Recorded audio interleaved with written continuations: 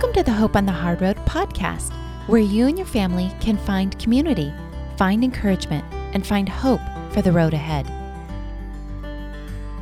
Speak encouraging words to one another. Build up hope so that you will all be together in this. 1 Thessalonians 5:11.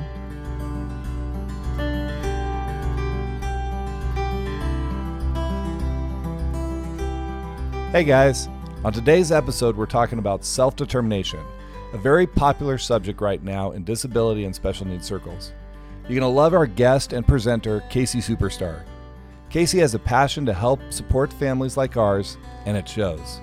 As both a parent and professional, she often says she didn't find the special needs community, it found her.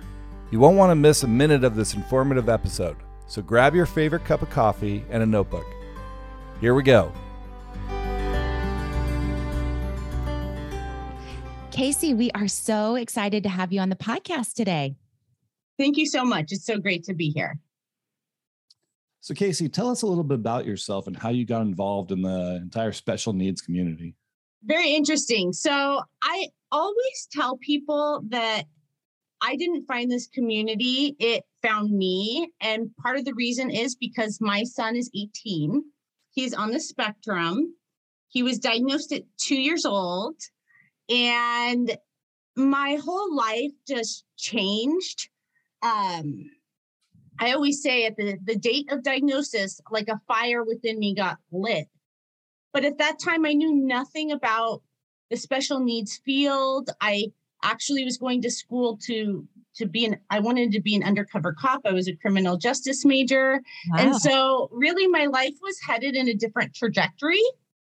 And I had no anticipation of working in this field until I just started researching, learning, growing, and started signing up for more and more classes in the special needs community. And that's kind of how I got my start. Sounds pretty similar to our story, with Abby just getting involved in all of the community. It just goes from one thing to the next. You find out the community is pretty big. That is so true. You don't realize how big it is until you're in it. And you also don't realize in the moments of how your life is going to maybe be different than you had anticipated until you maybe go to the play groups and learn behavioral challenges aren't always accepted at play groups with all the moms. That's a little rough one. Yes, personally can attest to that. Oh, goodness. Casey, we wanted to have you talk to us today about self-determination. And so what is the self-determination program and who's a candidate for it? And then what are the benefits to even doing this program? Great question. So the self-determination program, honestly, for me, they always say it's the freedom of choice, but the self-determination program went active July 2021 to all regional center clients. If you're a regional center client here in California, across any regional center, it's not just San Diego Regional Center, but it could be in LA or San Francisco, you qualify for this program. And I have to tell you, just to back up and give a little bit of history about the self-determination program, it is the longest standing pilot in the history of any piloted program. When families ask me, well, when did it start? I say, do you remember when Jurassic Park, #1 came out? That's when it started. So from there in 2018, I'm thinking of the year, where are we? California picked 2,500 participants to be like a lottery, lottery participants in the program of self-determination. And San Diego got a large portion. And actually, the great news is that San Diego County, our regional center system, implemented the most amount of people in that program. So it went active July 2021 to all regional center participants. Oh, that's great. So the benefits of the self-determination program is the freedom of choice. So what that means is in the traditional system of regional center, you're given services. I'll give you some examples like respite care, or maybe you're over 22, you're in a day program. Well, all of those programs add up to a dollar amount. The hard part about it, and the reason the self-determination program was created, is because all people don't fit into the box of regional center. So they need services, but the services offered aren't tailored to their needs. And so self-determination, that's why we call it the freedom of choice. And it is one of the founding principles of self-determination is freedom, that you can choose your services and the services and the service providers too. So you can choose to go through a vendor, or you can choose to hire your own staff. So it's very flexible in terms of spending that money, the pool of money that the traditional services offer, turning that into better outcomes is always the goal of any program offered, is that we have great outcomes in the participants' lives. Yeah. So that's where self-determination kind of comes from. It's, who would be a great candidate? Someone who is a participant of regional center. And the benefits are the ability to spend the money in the way that you need. This isn't a want thing. This is based off of needs of an individual. Mm-hmm.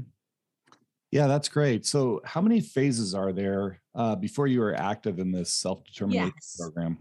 I will tell you, my phone rings and the families want to go into self-determination tomorrow. Absolutely. They want to snap their fingers and in they go. Unfortunately, it does not work like that. There are 6 phases of self-determination to enter into the program of self-determination. I tell all of my families, which to some, they think this is a great analogy, but how do you eat an elephant? It's one bite at a time. It's one step at a time. And I can kind of go over what the steps are so that everyone is aware. The first step is orientation. And then you do your person-centered planning process. You create your budget with the team.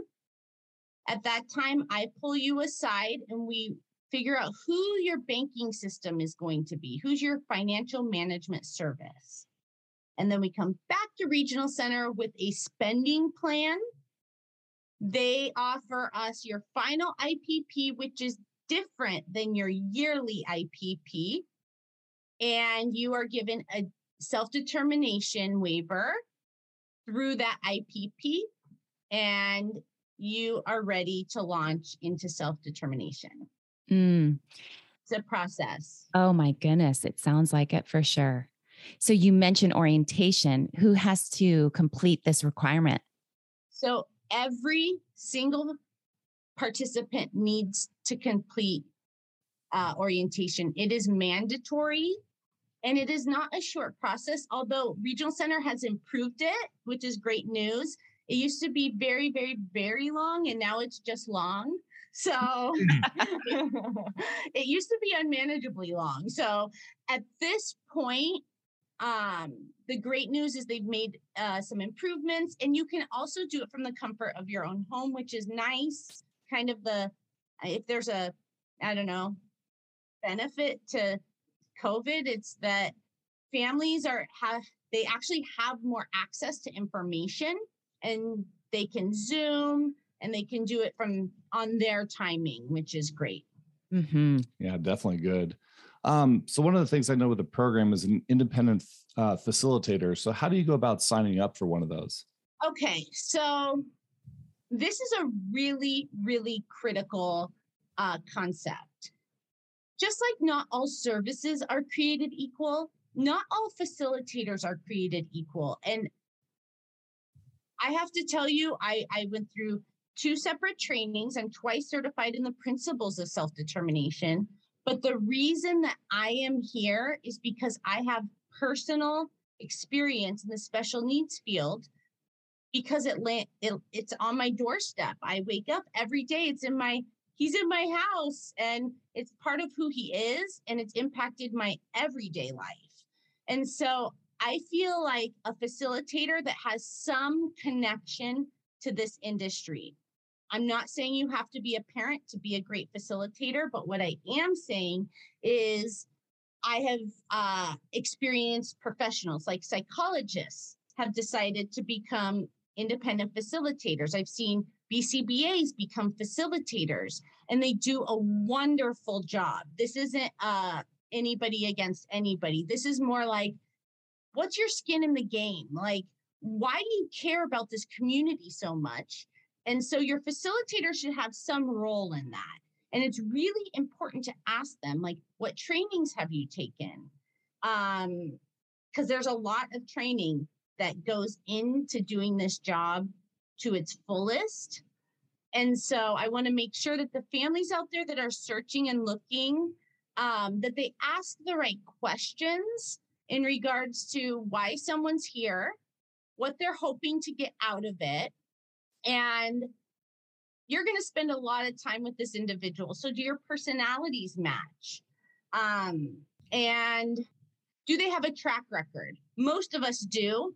I'm known for being, upbeat, very, very outgoing, a tad sassy. While the next facilitator might be quieter, and that might be more your fit for your family. It's all depending on what the needs of the individual are and how their family operates. Mm-hmm. Yeah. Oh gosh, that's such good information. So how does these facilitators get paid? Excellent question. So there's the process of going into self-determination that DDS has allotted $2,500. Okay. And can you share what DDS real quick? Yeah. Department of Developmental Services. They have allotted a pool of money that would go to the facilitator, but the families need to be aware that this means that they would be fully integrated into the self-determination program. I have to here's my small print. Be careful. Make sure that someone who's offering person-centered planning services, which is part of the phases, it's phase number 2, make sure that they are not charging you the entire $2,500. In this industry, we're protecting facilitators, and we're teaching facilitators what's right and accurate. But until there's guidelines in place, sometimes on a few occasions, we've seen people mismanage these funds. So to the families, make sure that you make it all the way into self-determination before that $2,500 is charged. Oh, wow. Thank you so much, Casey, for sharing that. That's so important for families to know. I do have to say there is one other aspect of funding, because I talked about getting into the self-determination program, but then what about once you're in? Right. Some families can choose to manage their own loved one's case. They can also choose to put their own child into self-determination. I support both if you're the right candidate. If you're experienced enough as a parent in this field, you can do the training. You can do it independently. If you need case management, those independent facilitator funds come out of your loved one's budget. So you need to be aware that if you're budgeting a certain allotment for each service, then there might not be anything left over for a facilitator. I've seen that on a number of occasions where I came onto a case where it was already established and they were lacking a few services that they would actually qualify for. And so, unfortunately, there wasn't any room for me to support them. So you have to keep that in mind. Yeah. Again, really good information for families to know. So what is a person-centered planning process? And then what are the goals with that process? So the person-centered plan process, that's phase number 2 of the self-determination kind of onboarding. And, people name it all sorts of things. The famous name for person-centered planning is a party with a purpose. The whole idea is that you set up goals, you figure out the circle of support in a participant's life, and you figure out what unmet needs are in their life. You figure out what needs are getting met and is it the right fit. As our loved ones age, those services, they change, the needs change. So you need to make sure that your person-centered planning process is done in a way that incorporates the participant. It can be super fun and it could be themed. It can be all sorts of things in order for participation to happen. But at the end of the day, person-centered planning and the goals and unmet needs from that document are used in the budget creating process. So families have all sorts of unique circumstances, all sorts. And the person-centered planning process should utilize and incorporate those unique circumstances so that the goals and the unmet needs all add up to services. That's the whole idea, is that a person's life is planned out with their participation. At the end of the day, it's like I see so many individuals that have special needs that I say it like they don't even pick their own underwear. So to choose a goal that's maybe a year out could be very difficult for someone who has different abilities. And so we kind of take baby steps to get there. So it's really fun. It's great process. And I've seen so much growth, like, oh, I didn't realize I could think of something like that, or I didn't know that people write something like that down. I want to have a girlfriend, or I want to live one day, in an apartment.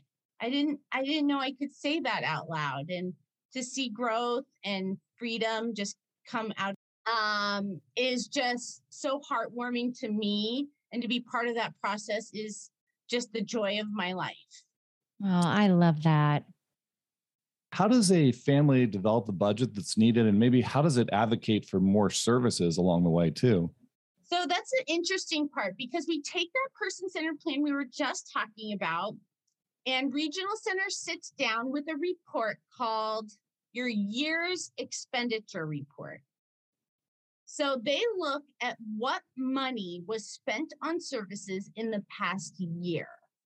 And they utilize that report to create a budget.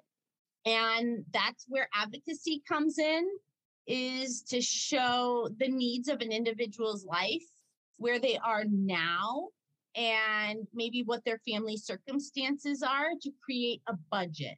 So this budget is hot ticket item for all of our families out there that they want to know all about the budget.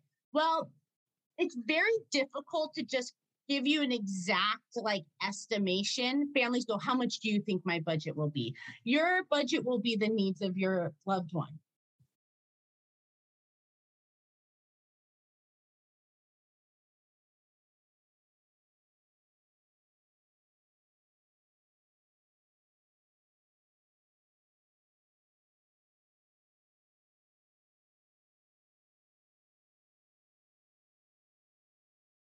The actual answer of your budget will be whatever your loved one needs based off of their ability and their current age. There's a lot of factors. So I would imagine there's a strong correlation between the budget then and also the process you talked about setting goals. So can you maybe elaborate on setting goals that dictate a need for more in their budget? Yes. So when you do the IPP process yearly, usually around your loved one's birthday, that IPP has outcomes on it. Those outcomes and the goals in your IPP are what holds the regional center system responsible and holds them liable for the services offered. Regional center also has a job, duty, and responsibility to prove why they're giving these services, right? So to me, the facilitator, independent facilitator, I utilize the IPP's goals, the goals on their PCP, person-centered plan, and we turn those into services in the traditional system. This is before self-determination. This is before you're choosing how to spend the money. This is in the development of the plan that they either should have always had. Right. How many families are like, oh, all I get is respite? They check on us once a year to make sure we're alive. What can I get from Regional Center? How are they going to help my loved one? Doesn't really sometimes feel like they are. And my answer to that, to Regional Center and to the families, a lot of families have been fighting the school system and they're tired and they're exhausted. Yep. And Regional Centers just, okay, respite, bye. But the reality is assessments of need can be created and done to figure out where the needs are, even in the traditional system. And everyone's needs change. I don't know how often people go, here's an example. I'll use my own life as an example. My family lived very close to me, and they were my natural supports. So when I needed to go get my nails done or get my hair done, I would utilize either my natural supports or my respite care, depending on the circumstance. My family all moved. My mom went to Idaho. My brother went to Arizona. What did I do as the parent? I got on my computer and I typed an email to my regional center service coordinator and said, listen, I have a hard thing that's happened in my life. That hard thing looks like my entire family moved away from me. I'm not sure it was me. Maybe they were running away from me. I'm not sure. But they did. And now my supports are gone. Most families don't have a circumstance happen in their life and go, I need to email Regional Center. But you need to. If you're listening to this and you're here and your child is part of the Regional Center system, and you have a change in circumstance in your life, it could be anything from my spouse has cancer or an illness or a major surgery. Mm-hmm. Your job and your responsibility as the parent and the loved one and the caretaker is to contact Regional Center so that they are informed of what's going on in your life. This concept falls through the cracks so often. And in self-determination, when I go to put a family in, they're like, what do you mean you don't know that my husband had this happen? Or how does Regional Center not know? And I turn to the family and I say, well, when did you tell them? Mm-hmm. And, the harsh reality is I do come, I understand both sides of the system. Regional Center can't read your mind and families don't reach out sometimes. And hopefully this helps you kind of create a journey map, a guide to know what to do when you have a change in circumstance in order to get the services that you need. Yeah, that is so great, Casey, because you're really just empowering families and letting them know what they are, allowed to do, not only allowed to do, but should be doing if needed. So that's fabulous. Thank you. Going back to sort of the budgeting idea, right? So how can you explain more about the spending plan? Okay. So the spending plan is the fun part of this. I feel like this is the part where I'm like, hopes and dreams, let's make it happen. So we take that pot of money that Regional Center and the families all agreed upon in the budget, and we transfer that into a spending plan. So a lot of families, I know people like examples of like what could be on a spending plan. Yeah. For starters, I'm going to mention the hardest aspect in this community is staffing. Families are like, we get respite, but I can't use it because there are no providers available. Where are these providers? Absolutely. Number one critical element for programs, number one critical element for the families.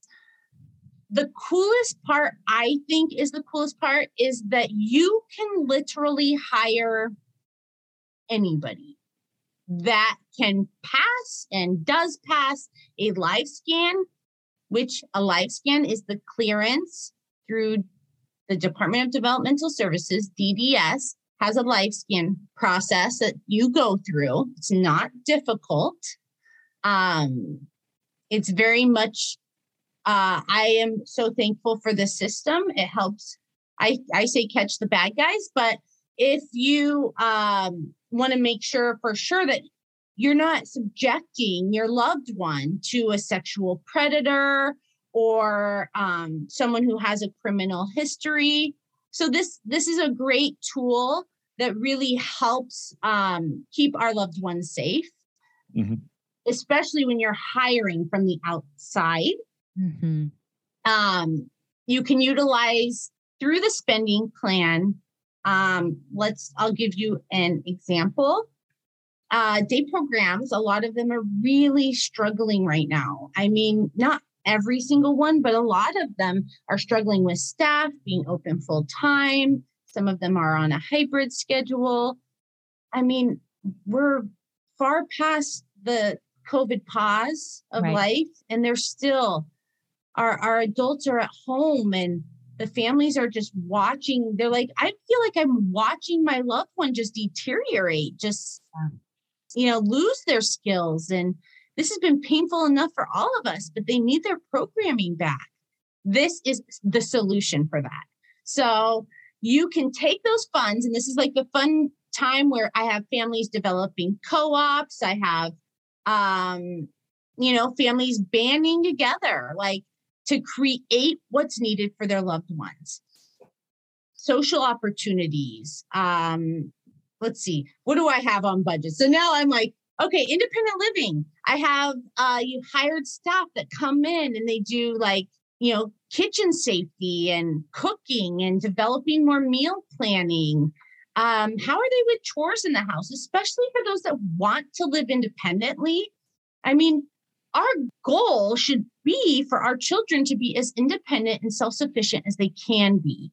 I encourage all of my families in this direction. And to some families, they're like, no, they're going to stay with me forever. And I said, and my question to them is, are you going to live forever? Yeah. Because at some point, our loved ones need to be set up, encouraged, taught independence, as much independence as they can have, so that when we are not here anymore, they are able and they're more prepared, and they are even, I would say more able than those that are just isolated to their own personal family. Mm-hmm. That's a good reality check too, Casey. It really is. It's so hard. I mean, personally, you understand this. We understand this, to face that fact, but it is a fact, and none of us knows how long we have on this earth. But that is such a good reality check for families, and also just the fact that as you're developing that independence and that self-sufficiency to whatever level our child/adult child can do, they're gaining confidence, and they're encouraged by it. That breathes life into our children. So it's a good thing. It's so great. Yeah. Can you tell us a little bit more about, say, the IPP, what it is at the tail end, say, of the self-determination program? Perfect. The tail end it's so interesting because families expect this long, drawn out IPP. They offer to bring all of these people, and I really tell them it's really not necessary. This IPP is different than what we experience yearly. It is very, very different. They quickly go through the outcomes and the goals, and then basically they put an addendum together that changes your child's waiver. So a lot of not all, not all, but a lot of our loved ones are on the DD waiver, and they need to be transferred to the self-determination waiver. It's legal for, regional center, and it just makes it really official. And then the funds and the funding come out of that self-determination waiver. So I tell families it's about 40 minutes. You don't need to bring your attorney. You can just come. It's okay. Because they're a little fearful, a lot of our families, but it's the final stepping stone to get into self-determination and to go active in life. So how long, probably from start to finish, is this process before you get to there? It depends on who you are. Had a mom call me 3 days ago. She's been working on self-determination for 1 full calendar year. For me, it's about 4 months with no major roadblocks. Right. And I have to tell you, the one most important thing, and I want my families to be encouraged, is that this process is getting better. The regional center here in San Diego, they have done a phenomenal job at improving the roadblocks. It is not perfect. Regional center will also say it is not perfect, but they have put a lot of practices in place that help the process. It all boils down to one category, and the IPP is obviously the finalized portion for active self-determination. But for the process to go as smooth as possible, it's all in the paperwork. Do you have your incident reports in writing?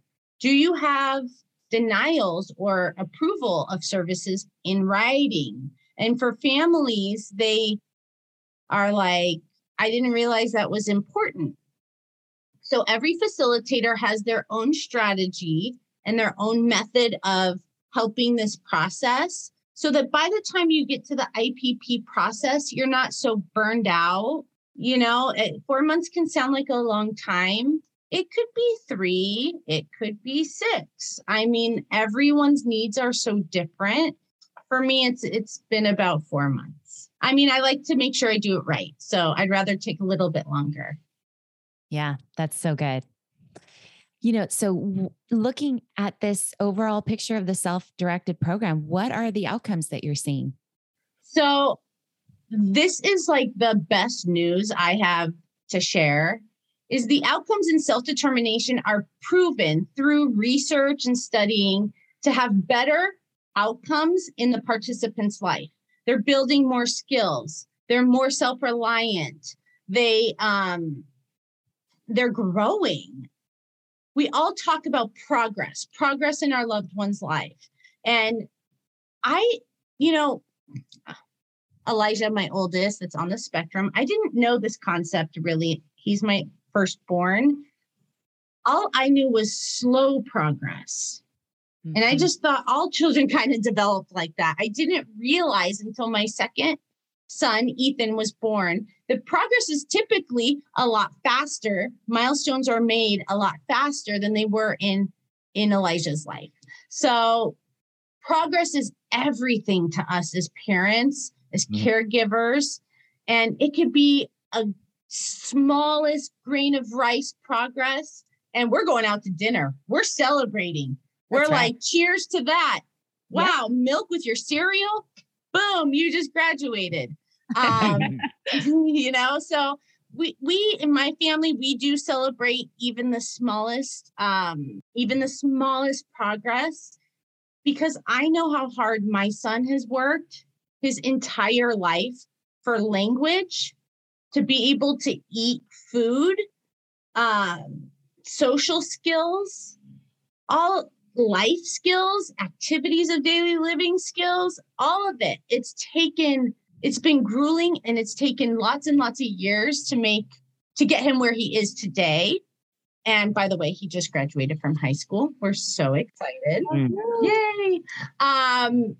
But progress is everything. So to have a program show and reflect something so positive The reason it's so positive is because the individuals that are impacted, the individuals that are participating in this program, their person-centered plan leads them to where they want to go.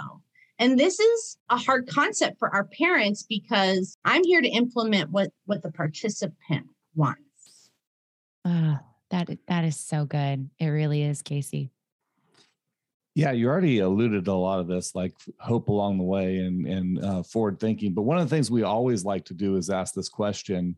What is one thing that you would like our families to know that would bring hope and encouragement on the road ahead? One thing? I'm supposed to give you one thing. Okay, I will say this. It's going to be the longest run-on sentence in the world, but my phone rings every day with people that are in pain. They are suffering. They feel lost in the special needs program. They talk about there's no book, there's no roadmap. At the end of the day, I tell everyone that together we're stronger. I never thought I would step foot in a support group meeting. I thought it would be a bunch of parents crying in their beers. I didn't want to be one of those. I wanted to be someone who was making progress so that I could learn all I could to help and make the biggest impact in my child's life. So today I will say this. If you're struggling, if you're instead of putting wine into a wine glass, if you're drinking straight out of the bottle, if you're not coping, if you don't have support, if you need help, please, I encourage you to reach out.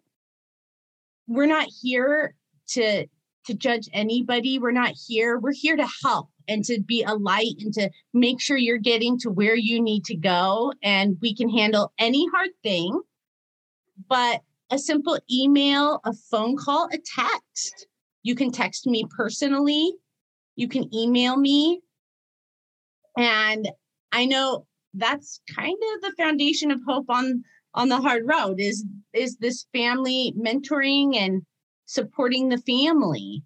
So you can contact them too. They're available.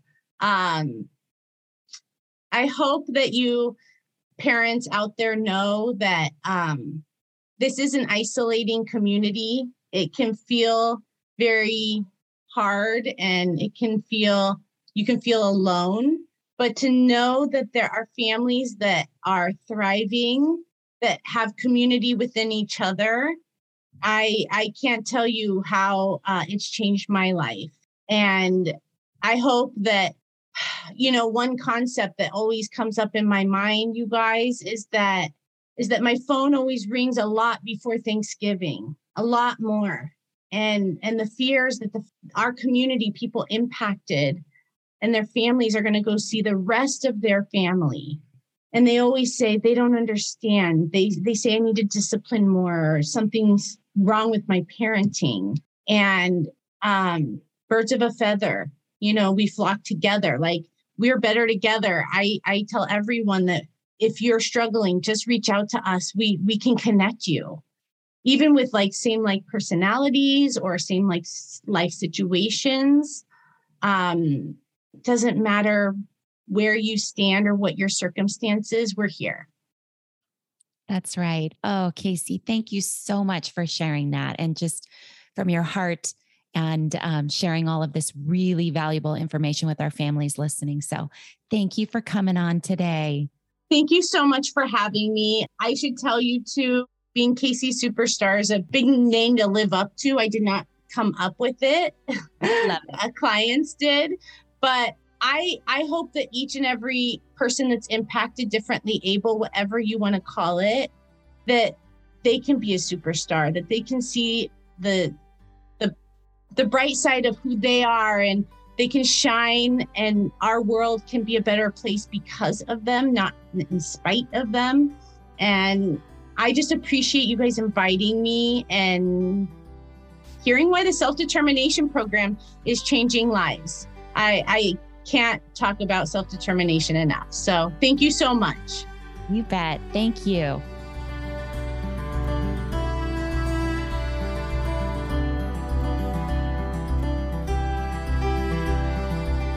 Resources and contact information for today's podcast will be included in the show notes.